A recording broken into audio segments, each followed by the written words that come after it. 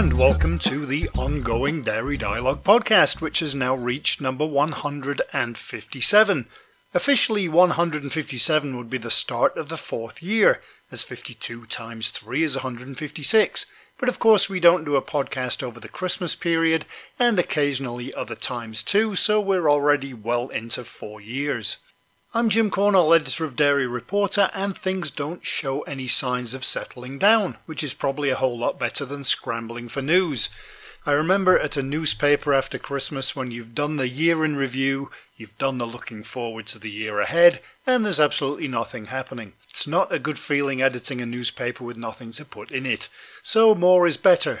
I've got so many interviews on the go at the moment it's hard to keep it all straight, plus getting ready for the webinar which is coming up next week, and which you can register for now on dairyreporter.com. Also tomorrow I'm heading out to do an article on a farm that's not too far away from here, but fortunately it is far enough away from Glasgow that the roads shouldn't be snarled up because of COP26. Seems ironic that there's world leaders in limos and motorcades talking about helping the planet while having big banquets. Anyway, just to say it's a busy week. It was also Halloween this weekend, and on social media there were lots of posts from residents of the village warning people they weren't participating in Halloween, so not to go looking for candy. Lots of savings as well, with so many people turning off anything in their house that might shed some light to show that they're home, although cars in the driveway is usually a dead giveaway. Anyway, there was enough to go around, and some nicely decorated houses as well. Speaking of trying to save the planet, I bought a pair of new walking shoes this week, and I appreciate that my feet are very big, but the box they came in could have held 4 more boxes. It was massive. I guess they could have just sealed the shoebox and slapped a label on that, but no. Anyway, I'm sure they have a good reason. Okay, so let's get on with this week's podcast, and this time we have interviews with Rick Pedersen, President of Ornua Ingredients North America, and Dennis Lin, Chairman of Bubs. And we also have our weekly look at the global dairy markets with Charlie Hyland at StoneX. So now let's get to the news you may have missed over the past 7 days. A new report in the UK says dairy prices must go up due to rampant inflation. Illy published its financials for the first 3 quarters of the year, and it saw net profit growth exceed 30%. Also, Danone UK and Ireland has a new president. The UK Dairy Roadmap was unveiled, revealing its net zero climate ambition. Maxim Foods published its Global Dairy Commodity Update for November, and supply chain issues are starting to adversely affect UK food businesses. Milkybator kicked off its first edition with 4 startups. Indian packaging company Uflex is showcasing its new foil stamping for beverage cartons, and Stonyfield Organic is set to use renewable energy in its New Hampshire plant by the end of 2022. Dairy Fair has rebranded as Rubix Foods, Illy has become the biggest shareholder in Osnutria, and in Belgium, Milkobel is launching a CO2 neutral cheese. We had our October roundup of new products in the dairy aisles. Parmigiano Reggiano is auctioning a 21-year-old cheese wheel for charity at the World Cheese Awards, which is taking place this week, and you can read all of these and more and register for next week's webinar on delivering through dairy at dairyreporter.com. Now it's time for our first interview. Irish dairy cooperative Ornua has completed the acquisition of US cheese ingredients business Whitehall Specialties from Mason Wells, the private equity firm in Milwaukee, Wisconsin. To tell us about the deal and what it means for Ornua is Rick Pedersen, President of Ornua Ingredients North America. Okay, so I guess the first and obvious question is what the rationale was for the purchase of WSI. Yeah, well, I think I'm really excited to share with you today that this is an exciting growth story, and that's really at the core of why we chose to purchase Whitehall Specialties. When we look at the addition of Whitehall Specialties, we believe we created an unrivaled business in our sector of the cheese industry. Our growth has been substantial. So the ingredients business North America would have doubled our business in the last 5 years. With the addition of Whitehall, we double it again. So it's very much a growth story. Whitehall brings with it a very complementary business to ours. So if we look at where we're strong versus where they're strong, they fit together very well. And that's why we believe we've created something very unique and unrivaled in our space.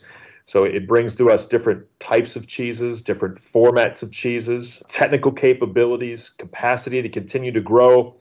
And it strengthens our business continuity. I think there's one thing we learned through COVID is that the supply chains could be fragile.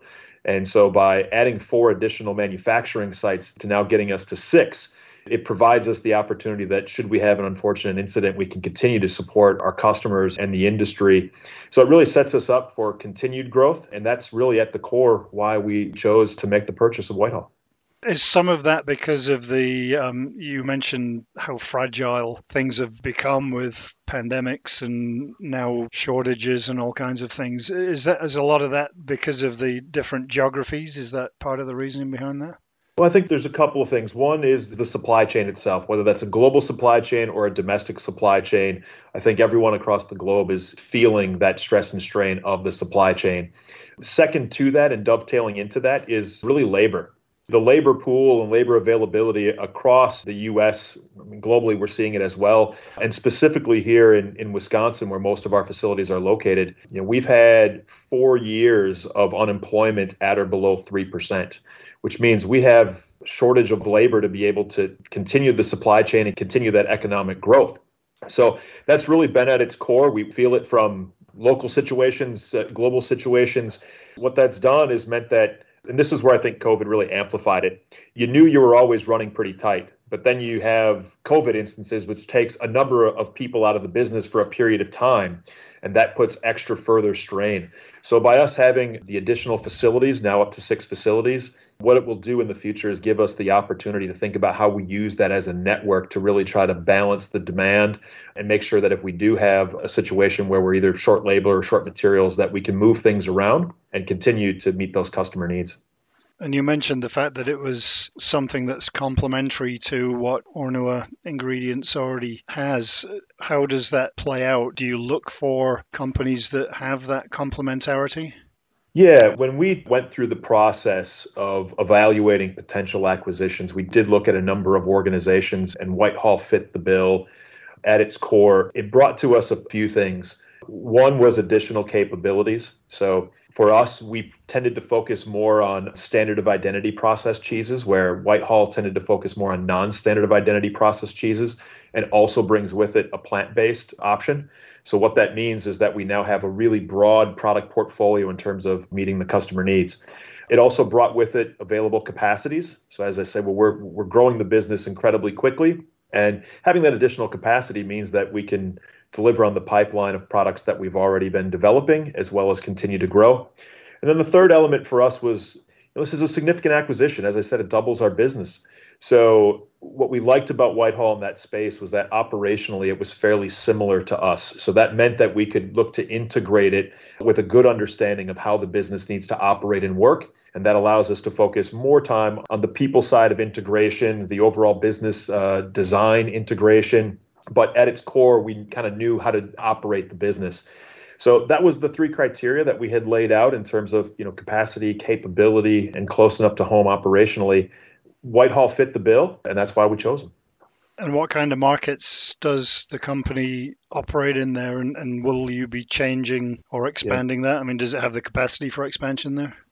Yeah, there is capacity for expansion. The current Ornua business really focused on what we call industrial, so that's selling to brand manufacturers for them to use in their products. We also had a business in the food service industry. Whitehall brings both the industrial space as well as the food service space. They also have some products that go into retail. So similar to ours, but again, complementary, that they have some product lines that better suit themselves for a retail presence. We'll continue to look at that strategically and make sure that we can find those opportunities where we can grow sustainably across the different platforms. It's interesting what you were saying before about COVID and all of the different stresses and strains that there have been on the chain. You tend to think of acquisitions as just being what the company sells, but I guess it's quite a bit more than that now because of the logistics and because of geographies. Has that affected your strategy in North America? Yeah, to a degree, and I think it probably goes back to, why we chose Whitehall as the right acquisition. While they were close to us from a business sense and they met all the business targets, they also fit quite well with us from a cultural standpoint. So 3 of the 4 plants are in Wisconsin, where we've got, one of our plants is in Wisconsin, the other one is just across the border into Minnesota. So this is a group of people and a business that come with it that really fit well culturally. We understand each other. We have a similar ethos. We have an appreciation for dairy and dairy farmers. So that really makes the 2 businesses coming together. It fits quite well, and we didn't really have those cultural elements. So being close to home definitely has its advantages. What are your plans for Whitehall, and does that mean any changes in personnel? Yeah, I mean, our plans going forward, as I said, this is all about growth. So we're going to continue to operate the facilities. We're going to continue to try to push additional volume and growth through those facilities. And that means that we're going to need the people and the talent to be able to achieve that. So at the moment, it's continue to do the good work that both teams are doing as we build the combined future. We'll do that collaboratively to bring both businesses along. But this is absolutely about growth, and that means we're going to need the assets, the people, the sites. We're going to need all of that to achieve that aspiration. And as you also said earlier, the employment rate has gone up, so it's even more difficult than it ever was to get people. It is. And I think that's where, the Ornua ethos, the Ornua character, our values, it matters. This is an employees market. They have choices. So it's important for us to make sure that we're supporting and developing our people and that we're creating a place where people are proud to work and enjoy working, and we become that employer of choice. We have to compete to make sure that we're capturing the best talent. And I think Ornua does a really good job of thinking about the people side of the business as well as the numeric side of the business. It's a bit early to say because it's only just happened, but will it maintain its name or will it become a part of Ornua in name as well? Sure. Yeah. I mean, as an organization, it will become a part of Ornua and will have a corporate and structure of being Ornua.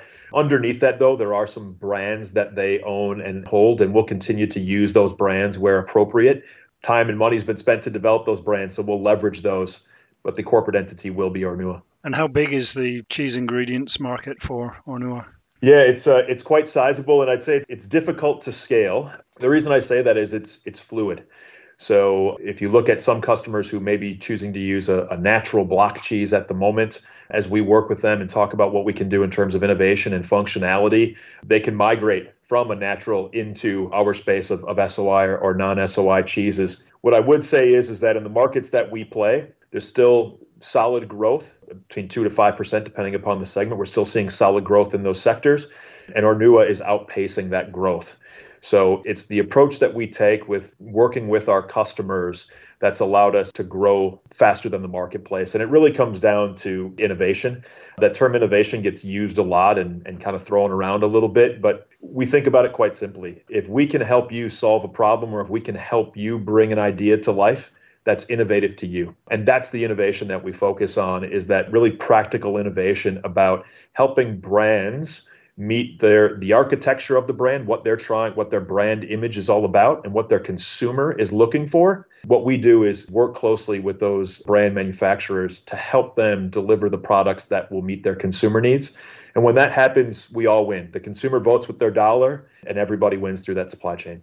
And it must be good as well to be in a position where you now have new capacities and new capabilities, and as you already mentioned, plant-based, which is really going through the roof. Yeah, it's incredibly exciting when we look at the span and scope of the types of cheeses we can produce now and the expertise around those. That gives us great excitement. We look at the format of the products that we can deliver. So whether that be in a slice or an individually wrapped slice, a bulk, a diced shred. We talked about tight labor. We feel this not just in our industry, but really across most industries. So what we get from a lot of our customers, especially in the food service industry, is, can I get a product that is ready to use? So, if you went back in time, between 2 and 5 o'clock, you might have had servers on the clock who there wasn't customers, so they were back doing a bit of prep. The people aren't available and they become too costly. So you're better off now just to buy a bag of that shred. So the additional product format capabilities that comes with this business also allows us to not only meet the functional capability of the product, but delivering it in a format that works for the customer as well. And I guess it also helps that food service is starting to rebound in the US as well. It is, yeah, and I would say it came off, real strong in Q2. I think we all had pretty high hopes that we had beaten this thing and we were ready to roll out for a big summer. Delta variant came along and put a bit of a rain cloud over the top of that and slowed things down a little bit. But we're still seeing that slowly continued growth in the redevelopment of food service. It looks and feels a little bit different in terms of what menu offerings are, and it starts to feel a little bit different. But it's still an avenue where we're starting to see that rebalancing between food service and retail that had swung pretty heavily to retail in 2020. We're starting to see that start to rebalance. If we pull back from this, why did we do this, and why was this the right strategic fit for Ingredients North America and our NUA? For us, we truly believe that the combined businesses are going to make a unique set of capabilities, and it's the foundation for us to really build something special. We absolutely believe that in our corner of the cheese industry, there's really nobody that can really rival what we do. And that's a really exciting place to be when you look to the future, that you're creating something that's really unique and special. I think we're quite energized by that. Talking to the Whitehall team, they're quite energized by that. This is really an absolute positive for both businesses and really sets us up to do something quite special. Now it's to a product that isn't new, but Bubs, the Australian company, is launching into the US market. And to tell us more is Dennis Lin, chairman of Bubs, who can tell us first about the company. So, well, Jim, thanks very much for the opportunity to have a chat about Bubs Australia and the new product launch in the US under the brand of Aussie Bubs. So Bubs Australia is a company that was founded in 2006 by a mother, Christy Carr, who today remains the chief executive and the managing director of our company. Christy founded the business on her kitchen bench because she wanted to make the most clean organic baby food for her child at the time. She now has 3 children, all very happy, all very healthy, just like the company. And I guess since 2006, Bubs has really become a specialty infant and toddler nutrition company based out of Australia in the northern beaches of Sydney. We effectively provide comprehensive product range for the first 1,000 days of a child's nutrition. But in addition, we are the largest specialist goat milk producer also in Australia and New Zealand. And that's why for us, our hero product, if you like, is goat milk infant formula under the brand of Bubs. And today we have a wonderful canning facility that is wholly owned by us to ensure that everything is of the best quality. We buy milk directly from the farmers, and that's also very dear to us. And the company is now listed on the Australian Securities Exchange and with a market valuation of circa 350 million Australian dollars. Where are the products sold? Is it obviously not just in Australia? No, Jim, that's right. So for a mother in Australia, it's very, very easy and accessible to be able to find the Bubs products. So we have 40 products under our Bubs range, which is quite good. So we have the baby pouch food, we have cereals, we have rusks, the teething rusks for kids as they're teething. We have 2 types of infant formula, being the goat milk infant formula and also our organic grass-fed infant formula, which is based on cow milk, as well as quite a few other products. You can find them in basically every grocery store because we are certainly the fastest growing in our category in Australia. And we are, I would say, very, very little compared to the Nestle of this world, but we're certainly gaining scale quite quickly.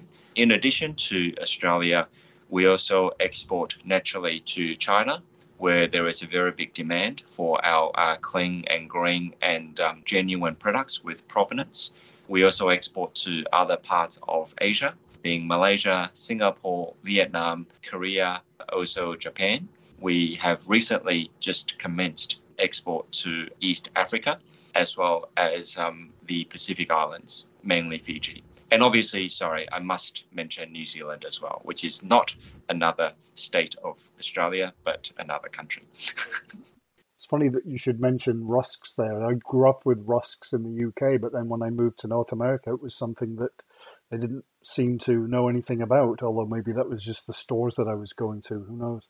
We were the first ones to actually develop in Australia a lactose-free rusk, and we've created different flavors, and it's really gained a lot of popularity.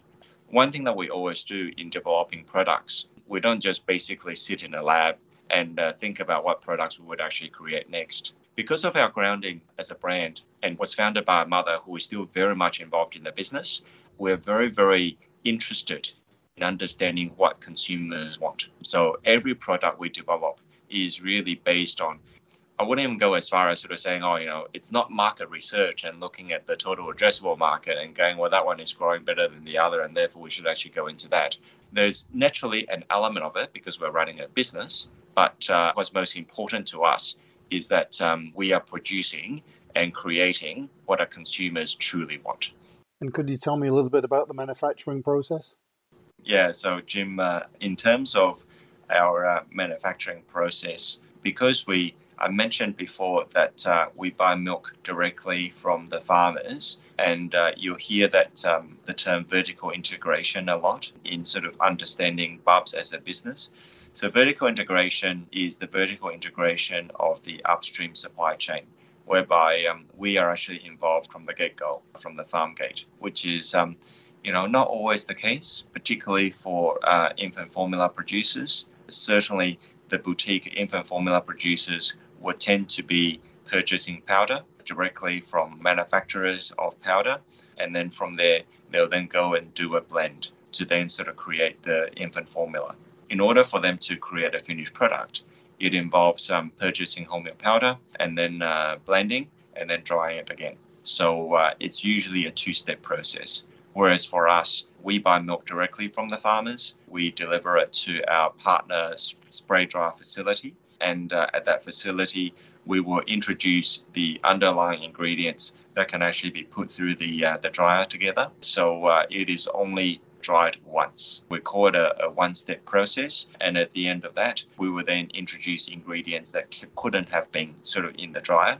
If you were to actually open, our product and have it side by side with other products that have been through sort of a two-step manufacturing process, you will taste and understand the difference. I was sort of using this analogy before and it kind of works, so I might try it here. It's similar to you don't want to be microwaving your food twice. It's a necessary process, and we're very transparent about the processes we have to go through to provide the products for the consumers. And that's why for us, we want to actually, minimize that process so we could actually lock in as much freshness and nutrition for the infant and toddler. And speaking of what consumers want, you're heading into the US with Aussie Bubs. Can you tell me about that?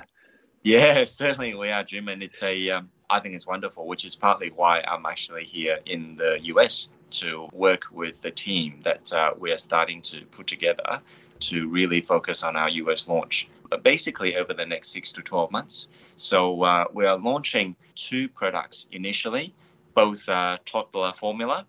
One is our hero product of goat, and that milk is one that we buy from the farmers and one that we process all the way through to our own facility.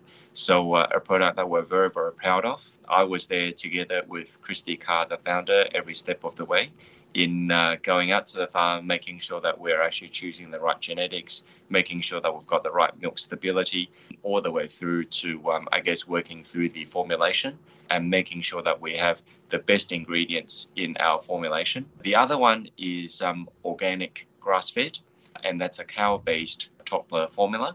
Thankfully, in Australia, where we actually have dairy cows, it doesn't snow, and therefore our grass-fed is 365 days grass-fed.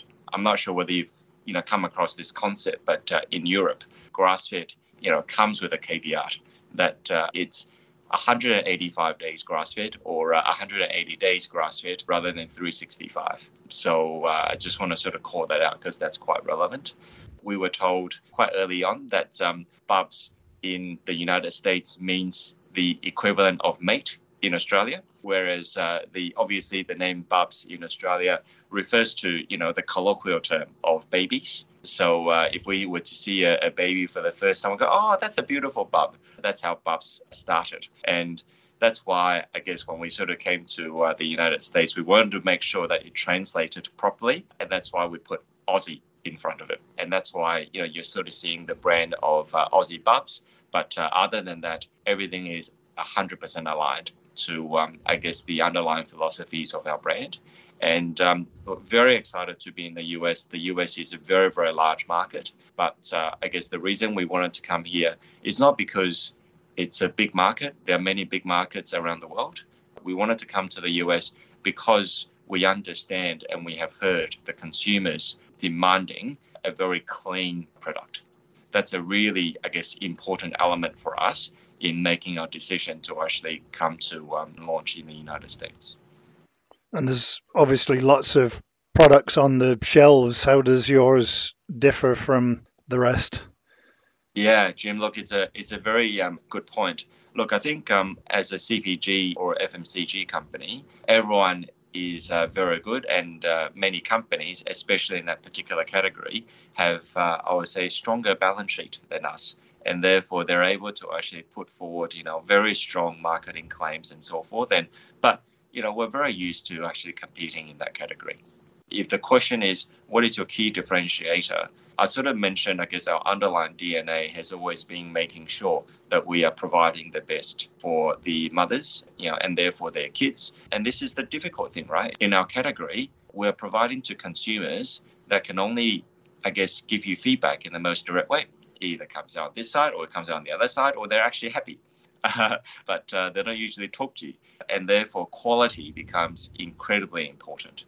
It's our absolute belief that clean will create quality. Clean in terms of the underlying ingredients. So we were very, very proud that both of our products have won the Clean Label Purity Project Award. The Clean Label essentially means our products have very, very little chemical residue or heavy metal or toxins in our products. And you will see every single one of our product with that particular, I guess, Clean Label mark that will actually provide mothers with the underlying safety and sense of security that they are providing the cleanest products to their kids. And at present, as far as I'm aware, we will be the only products coming out with that label.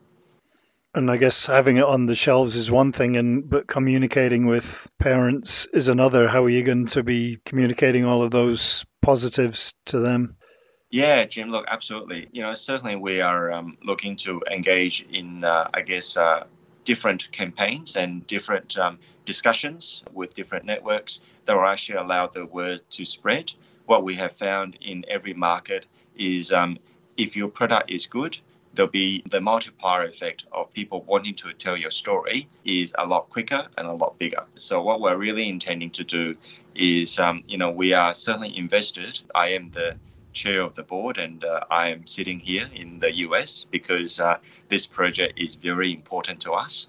And what we are, I guess, looking to do in the coming weeks is to really speak to the mothers locally, speak to, I guess, different people from within the industry, such as pediatricians and so forth, to actually make sure that we are thinking right and that our product is as good as we think they are relative to others. And we will always continue to innovate and improve. And that's always been in our underlying DNA. We never actually say the first product is going to be the final and the best, but we think we've done all right over the last 15 years to have taken, I guess, market share from some of the biggest companies and to have gone to, China, which is another very competitive country, and have taken, a meaningful share, I think means we understand how to speak to consumers. And I think that for me is the key. We don't just, we're not a big company. So I have no intention of just throwing money at consumers and basically convincing them that we are the best product. I want our products to tell the story. And where is it going to be available in the US initially? We are initially launching just online on Amazon and Walmart.com. Amazon is now live and Walmart.com is very imminent in a matter of days. I think over the next 6 months, you will start to find them in quite a lot of, brick and mortar stores. So we're currently in discussions with different retailers. I'm confident that before Christmas, you'll probably start to see our products on shelves. Most likely, firstly, in California. Could you tell me how digitization is affecting the brand? Yeah, no, for sure, Jim. I mean, I think in terms of digitization, I will, I have to refer to the pandemic, and I think, and I'll use Korea as an example.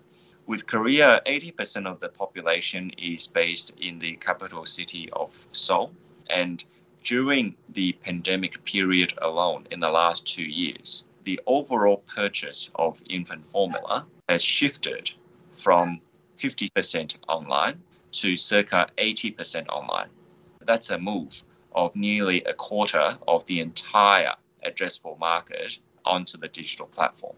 So the move is really, really quick. And certainly in Australia and also in China, or looking at from Australia to China, the pathway, we're seeing digitization and e-commerce to have been a really, really big influence on how mothers choose to purchase, either as their first purchase when they're selecting the product, or when they are subsequently making repeat purchases. And I guess that's why for us in the US, we've decided to launch digital in the first place.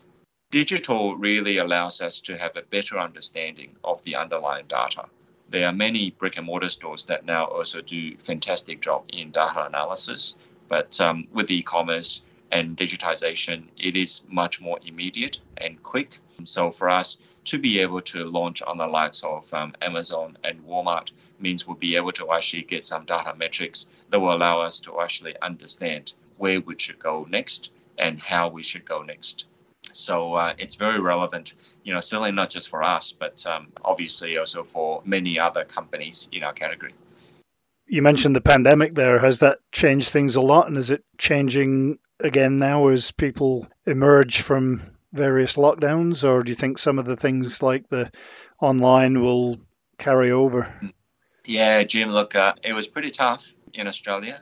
Australia pursued the elimination strategy. So as a result, there were many lockdowns. Thankfully, both Sydney and Melbourne are now out of lockdown, and there's a fair bit of freedom. But for sure, the pandemic created a lot of challenges, including for our company. We experienced the initial pantry stocking, and then ultimately just the volatilities of the supply chain. They've all impacted our business quite heavily. Thankfully for us, we were able to weather that storm. Certainly the purchase behaviors have changed, some temporary and some forever. So certainly the concept of actually being able to go online is becoming more and more prevalent, especially for, I guess, the products that are in the center of the aisle versus around the perimeters. And that's why for us, online purchase is and continues to be quite relevant.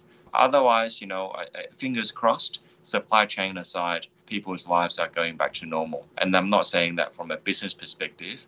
It's just, I think for all of us, including you probably, you will have had families and friends that have been through quite a lot of challenges that have been posed by COVID. You're moving into the US now. Is that the end of expansion, or are there other markets you're looking to?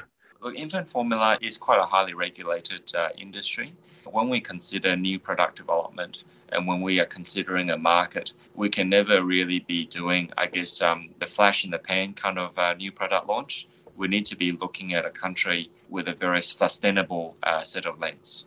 We looked at the US probably coming up to well over 12 months ago in deciding that we wanted to invest in the R&D to be able to actually come and launch in the US.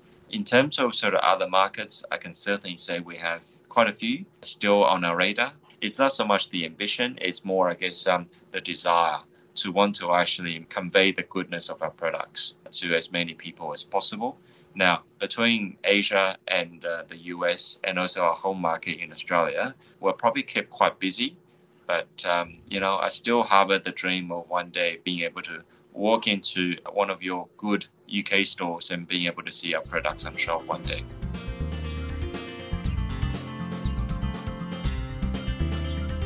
And now it's over to Ireland for our weekly look at the global dairy markets with Charlie Hyland at StoneX.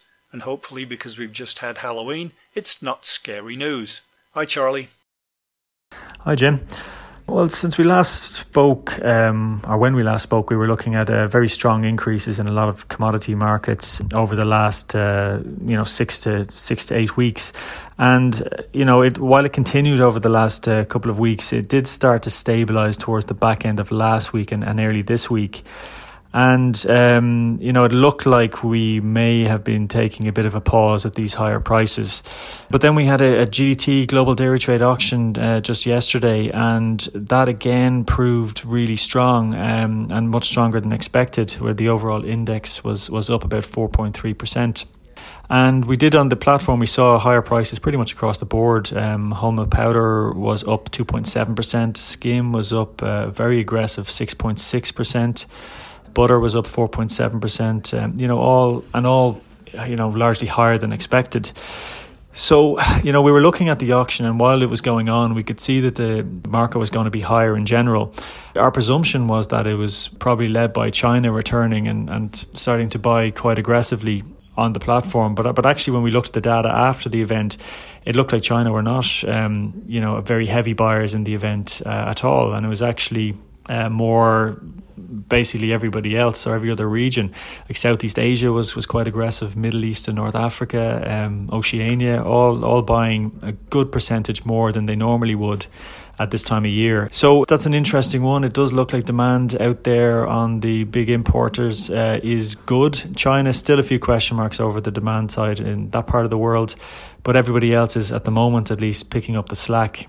One of the other concerns, of course, and the reason why we've had such a march higher in prices is on weaker than expected milk collections. And, looking at the numbers that continue to come out, they're continuing to look concerning. We haven't yet got our full September numbers out from Europe, but, best estimates right now look like Germany's going to be down about 2.5%. France going to be down probably somewhere around 2.2%, something like that. That's much weaker than we were originally expecting, probably caused by, on-farm costs and challenges increasing quite rapidly over the back end of the summer. And, in general, there's some concerns that it's going to take a while to correct that. We look in other parts of the world in terms of milk collections. For September, we see that New Zealand collections were also weaker than expected, down 4.3% on the previous year. So in general, there's still a lot of concerns out there in terms of milk collections. The higher commodity prices that we're seeing today have not necessarily passed through yet to the milk checks. So farmers aren't getting compensated for their higher costs yet. So that's why, in the short term at least, there's still a concern that farmers won't produce significant amounts. However, when we get into next year, we should, particularly in Europe, should start seeing much stronger milk prices, which should start to make farmer margins quite profitable. So we would expect to see an uptick in milk collections towards Q2 or the middle of next year. But in the meantime, it still looks tight, and prices have been holding up very well as a result of that. Thanks, Charlie. We'll talk to you again next week. StoneX provides risk management and margin hedging programs and services, as well as OTC hedging tool and M&A advisory services to the global dairy industry. And that does it for another podcast. Next week is already taking shape and the interviews are coming in thick and fast, which should keep us going through most of November. There's often a little bit of a lull, especially in the US around Thanksgiving and Black Friday, but I think we'll be okay. So I'd better go now and get back to planning for the webinar, which I hope you will join us for next week on November the 9th, when the clocks will have been changed back in the US, just to confuse me a little less. And so I hope whatever time zone you are in, even if it's one of the confusing ones with the half-hour time differences, that you will join us again next week. Stay safe, take care, and, as always, thanks for listening.